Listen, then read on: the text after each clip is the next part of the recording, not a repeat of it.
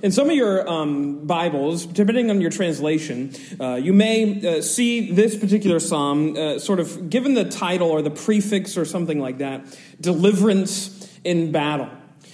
And if you read through this entire psalm, again, it's only 9 verses, this psalm, it really has this tenor and tone that's suited for someone or some group of people on the eve of battle, so to speak. You can kind of imagine some folks of Israel, some captains and all of their men sort of coming around this particular psalm and encircling themselves and encouraging themselves with this liturgy of sorts as they prepare to go into war. And in fact, some historians and Bible scholars believe that that's exactly what this psalm is sort of a church liturgy, if you will, for an army as they prepare for conflict, with verses 1 through 5 sort of representing the prayer that the priest or the people pray on behalf of the king and his men as they plead for victory. With verse 6 sort of serving as the king, the anointed, as it says there, being sort of affirmed and assured that the Lord is his strength. That serves as his confidence as he goes into conflict. With the people likewise echoing the same in verses 7 and 8, sort of this chorus of trust that they have in the name of the Lord, with the last verse, verse 9, sort of serving as this benediction for the people in the army of the Lord as they go into battle, knowing that victory is found only in that Lord. Indeed, I can think very easily that this is a psalm that David prayed in many of the conflicts with which he was engaged. Many of the battles that you read about that David entered all throughout 1st and 2nd Samuel. This might have been something that he used as part of the ceremony that he would conduct perhaps before conflict. And the central focus, of course, being that the victory and the triumph that comes for the people of God comes from their God himself. Not the king's might, not the king's hands, not the king's men, not the king's abilities, not the king's tactics or his strategies or his military ability, his acumen for making certain forces move in other certain places, not his chariots, not his horses. Not any of those things. In fact, this whole prayer, this whole psalm is an anthem reminding the king and all those who serve him where their victory lies, and it comes from the Lord himself. So this, you could say, was a humbling ceremony. A ceremony that might not be like the rousing ceremonies you see in movies where the captain of his army will come and rally his men around their grit and their strength and their fortitude. Actually, this is a ceremony that says, Lord, we surrender our hands we surrender our spirit into your hands. Yet throughout that humility that captains and armies might have, as David and his men prayed these particular words, they were instilled with a far greater hope than any sort of courage or fortitude or bravery or valor that they might have within themselves. Instead, they are imbued with the hope of heaven. This is, we could say, the believer's battle cry. Indeed, that's what Martin Luther likes to call this particular song. A song that was sung perhaps at the outbreak of literal war as King David led the Israelites into conflict. And yet, I think, despite how perhaps literal the battle imagery might be for this particular psalm, I think the truths that it puts forward for us are something that we can likewise put into practice in our spiritual warfare. The truths are true for us, yes, as we engage in the conflicts of our daily lives, as we go about our lives engaged with a battle every single day, every single hour, or perhaps every single minute. This indeed is the believer's battle cry, and I want to go through it this morning and see again where our victory lies. So firstly, let's see 3 things in this psalm tonight. Firstly, number 1, the plea for victory. The plea for victory. Notice verse 1 again as we begin in the same place where David's liturgy begins.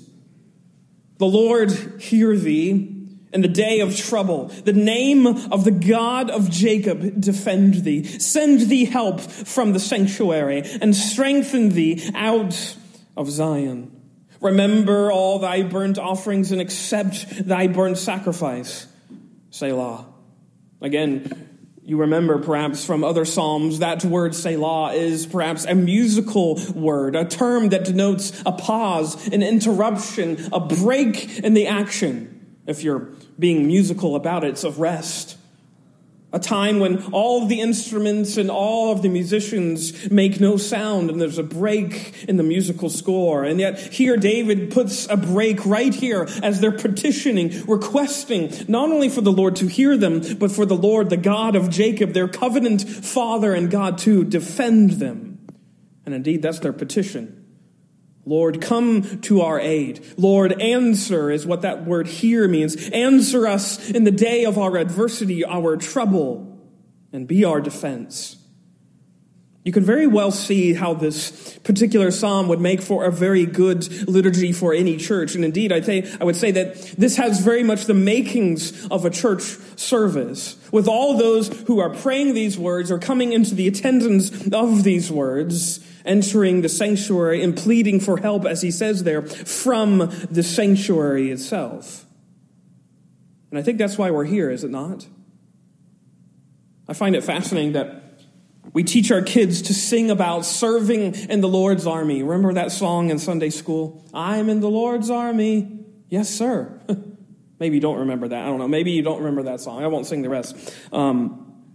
I think it was Braxton, though, was singing that song in the car the other day, talking about shooting the artillery and flying the, or riding in the cavalry. Anyways, we teach our kids that song, that we're in the Lord's army, and they sing that song, and it's kind of cute when they come and sing that. And yet, I think, how interesting is it that we barely remember that when we become adults?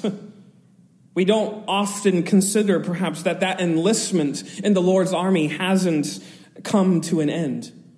There's no end dates on that enlisting in the Lord's army. You're still there. You're still among the ranks. If you who are part of the church and believe in Jesus Christ as your Lord, you are, yes, still a part of that army that we sing about.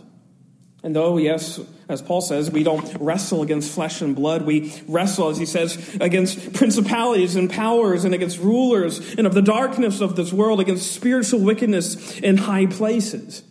The point remains the same. We are in a real conflict with a real enemy. This day of trouble that here the psalmist is describing, this day of war, perhaps even, yes, is still real for us. We are in a battle with the enemy who wants to bring us down. He doesn't want us to see even little victories that we have in our lives. He would rather us be defeated. He would rather us be despondent that the conflict is too great. And such is why I think this opening sort of salvo serves so well for us.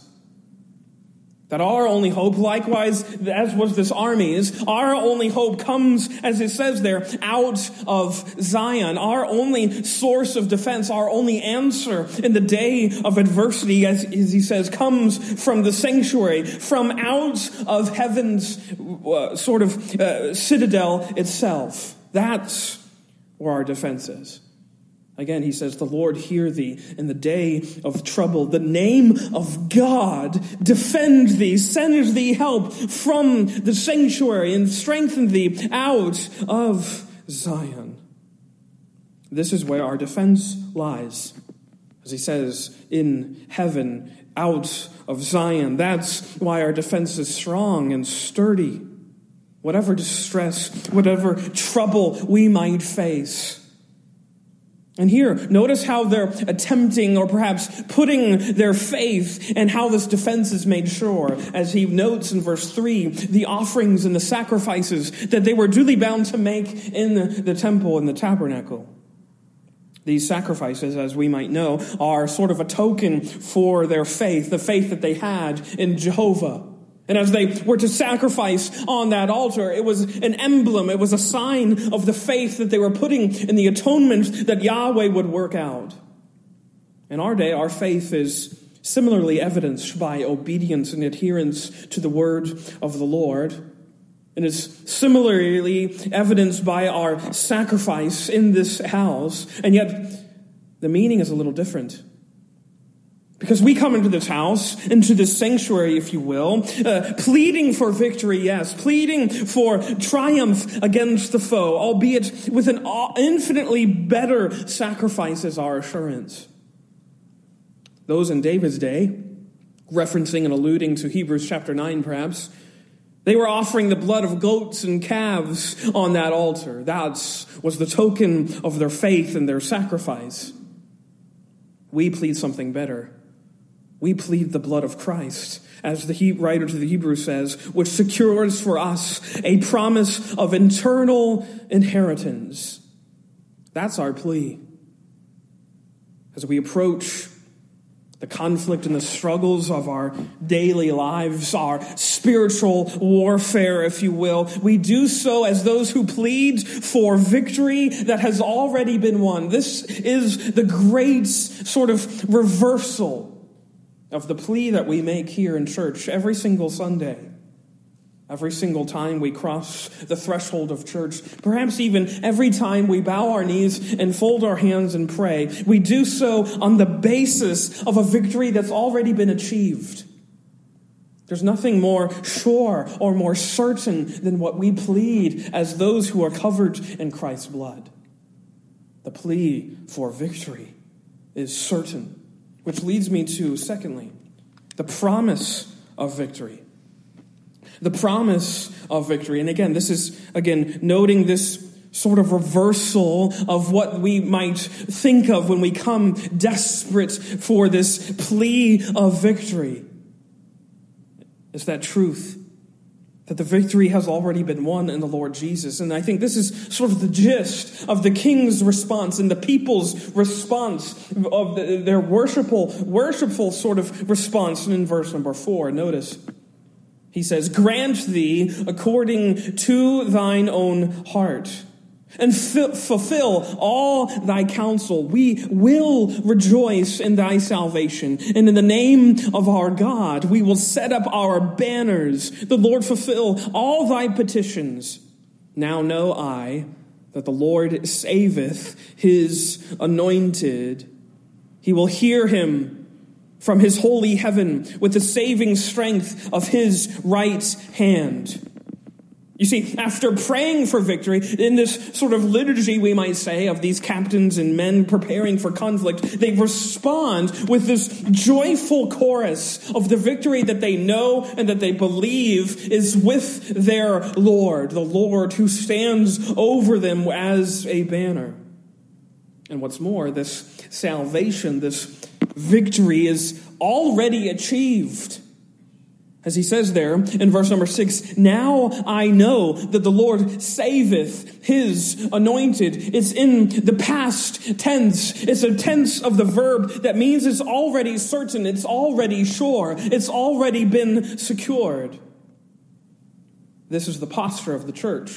This is the posture of you and I as we believe in these words and trust unfailingly in the Spirit of God who fills us. We trust likewise in a victory that's already certain, salvation that's already finished. That's the station we take up. Our place on the battlefield is not as those who are uncertain of what's going to come about during the conflict.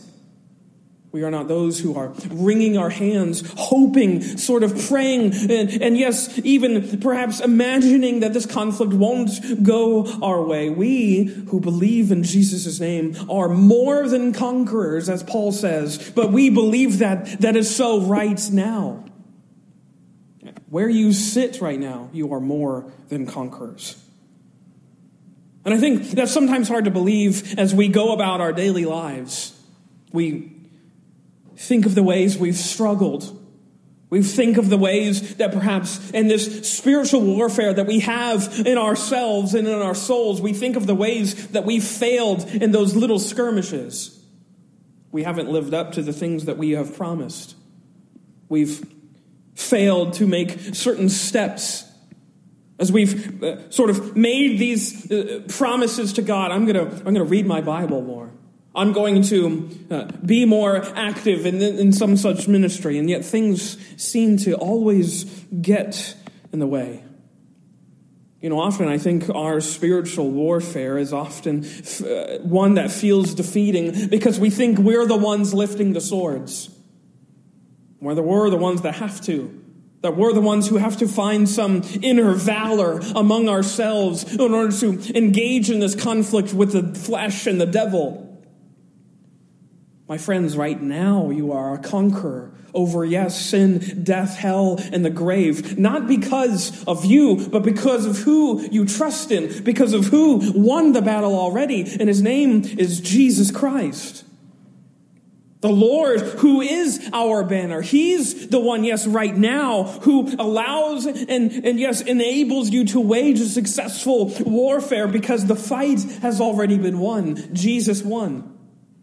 I always go back to that because it was one of my Bible school teachers who first sort of clued me in on that sort of simple phrase to summarize the whole Bible in 2 words: Jesus wins. And he's already won. You could even put it in the past tense. That's how certain our faith is of who this Jesus is, of how valiant he is in battle. Jesus won. The devil, he's already defeated. He's already a dead enemy, a foe that has no power over you.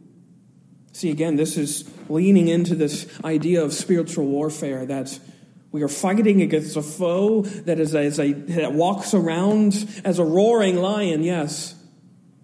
A roaring lion that makes a lot of noise. But that lion is actually very comedic. You know why? Because he's a lion who is declawed and defanged. He has no power. He has no ability to snatch you out of God's hands. He can just make a lot of noise. He can make a lot of ruckus. But my friends, the foe is defeated because Jesus conquered him. He trampled him under his heel, as was the promise in Genesis 3, that the serpent was bruise his heel, but that heel would come down and crush the head of that serpent, who is Satan. And yes, my friends, this is Jesus. He is the victor.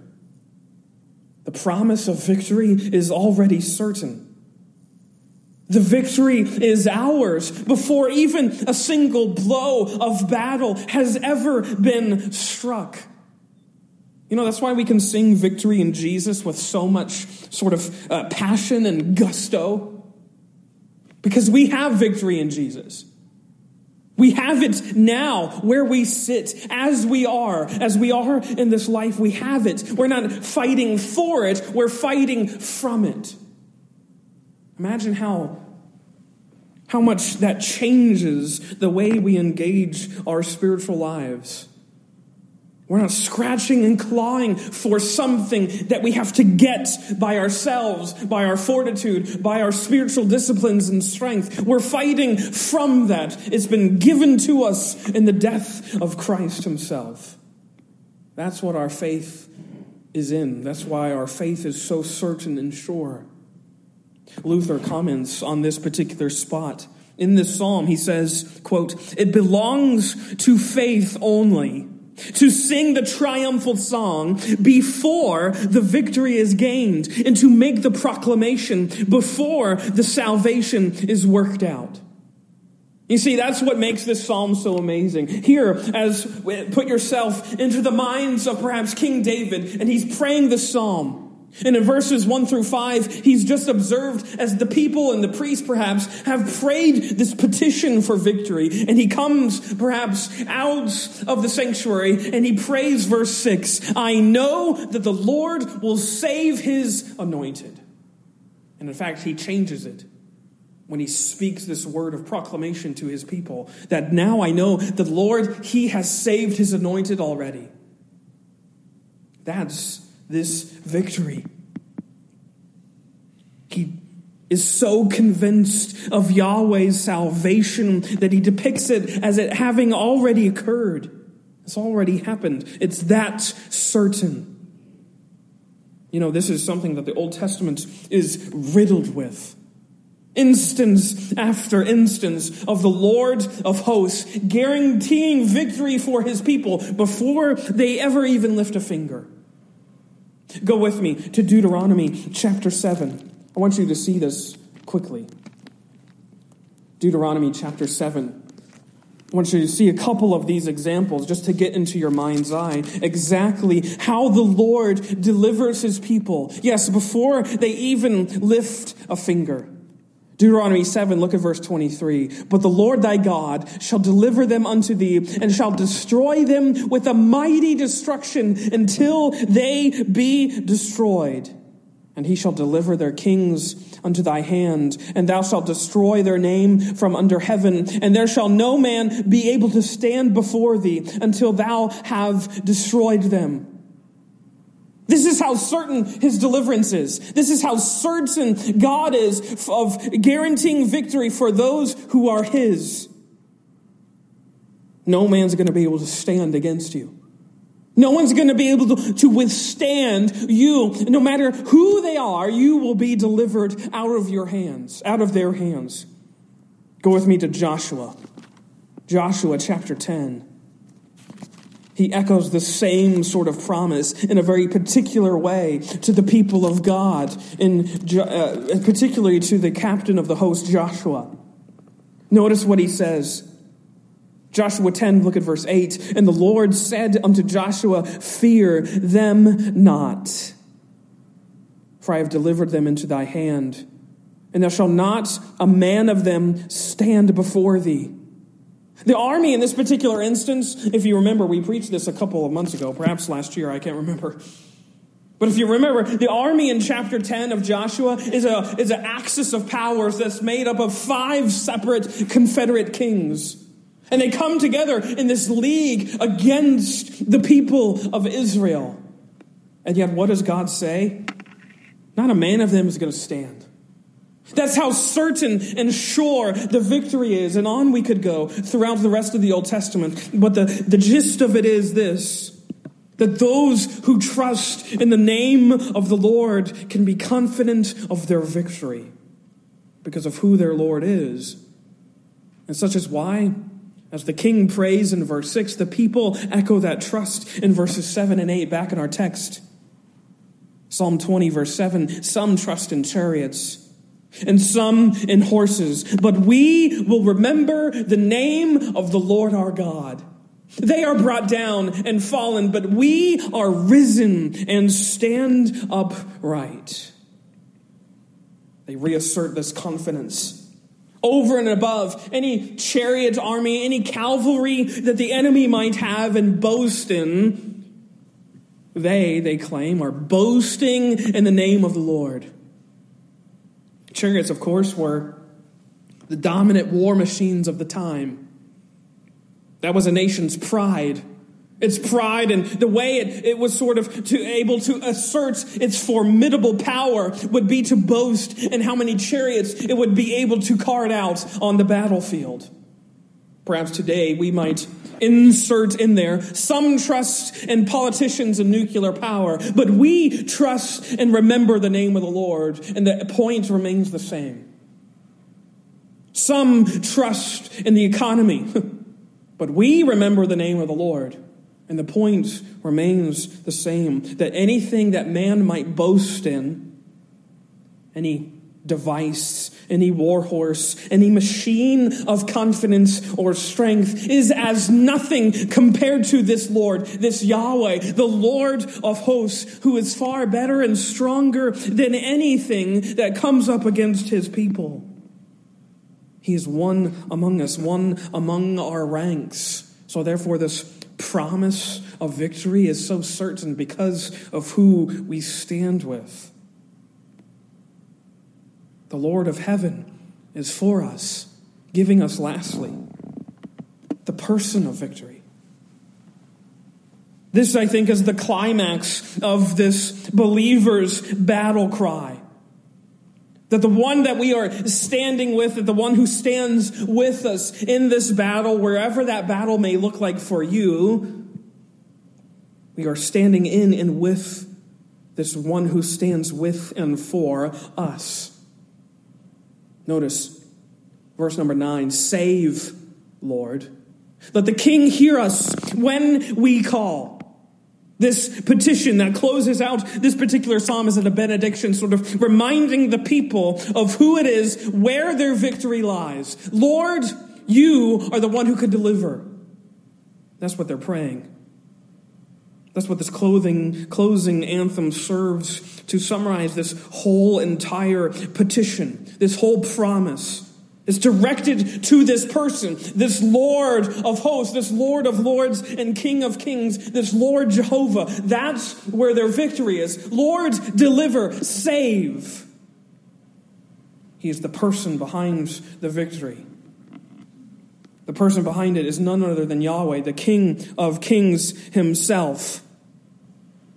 There's no victory outside of him. There's no victory without him. And such is why David here emphasizes the name of the Lord as the source of his victory. Notice again verse 1. The Lord hear thee in the day of trouble. The name of the God of Jacob defend thee. Notice verse 5. We will rejoice in thy salvation, and in the name of our God we will set up our banners. Notice verse 7. Some trust in chariots and some in horses, but we will remember the name of the Lord. The name of God. That's what functioned as his stronghold, his refuge, the place of reinforcement. It was in God's name. Invoking this name means that we clutch and cling to all that it signifies. We find victory in it.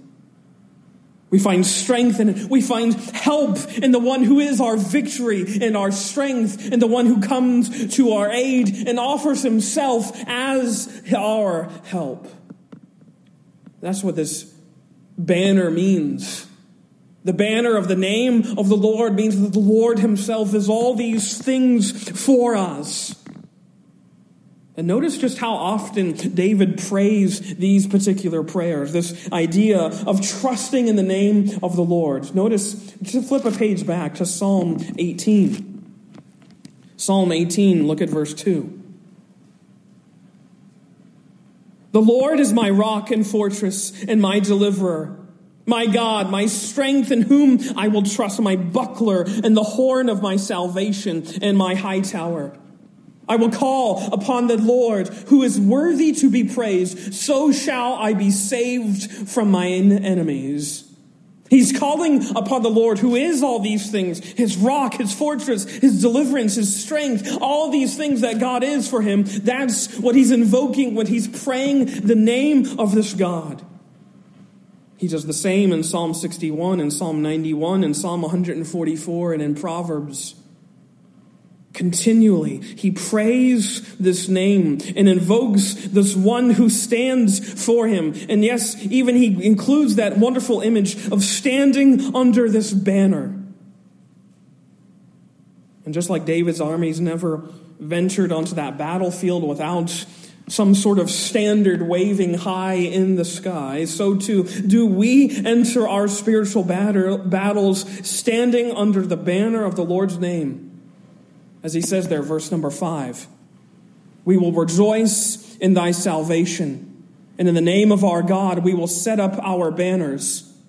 The Lord fulfill all thy petitions. That banner is the name.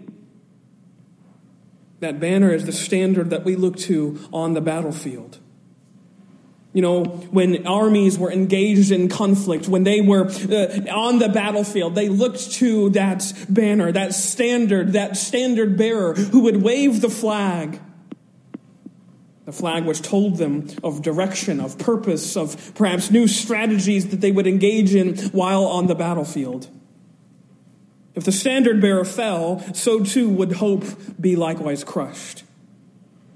If the banner could be broken, so could the men who stood under it. But for you and for me, we stand and we take up our ranks, we take up our arms as we engage in our spiritual conflicts under an imperishable banner. That's what we are standing under when we pray and petition and plead for this victory out of the banner of the name of the Lord. It's a banner which cannot be broken, which cannot fall, which is everlasting. Luther says here on this point, our standard, our banner, you could say, is the word of the cross, the triumphal ensign dyed purple with the blood of Christ. That's what we stand under when we approach any sort of conflict in our spiritual, our daily lives. When we're approaching these trials and testings of faith, we do so under that standard of the word of the cross, which is certain and sure for you and I and everyone who takes up faith in it. Which brings us to this remarkable point. It's sort of the emphasis of this entire psalm. It's this refrain that echoes throughout all of Scripture that if God is for us, who could be against us? David prays this prayer several times in the Psalms. And yes, likewise, Paul prays it at the end of Romans. And this, I think, is truly the believer's battle cry. If God is for us, who can be against us?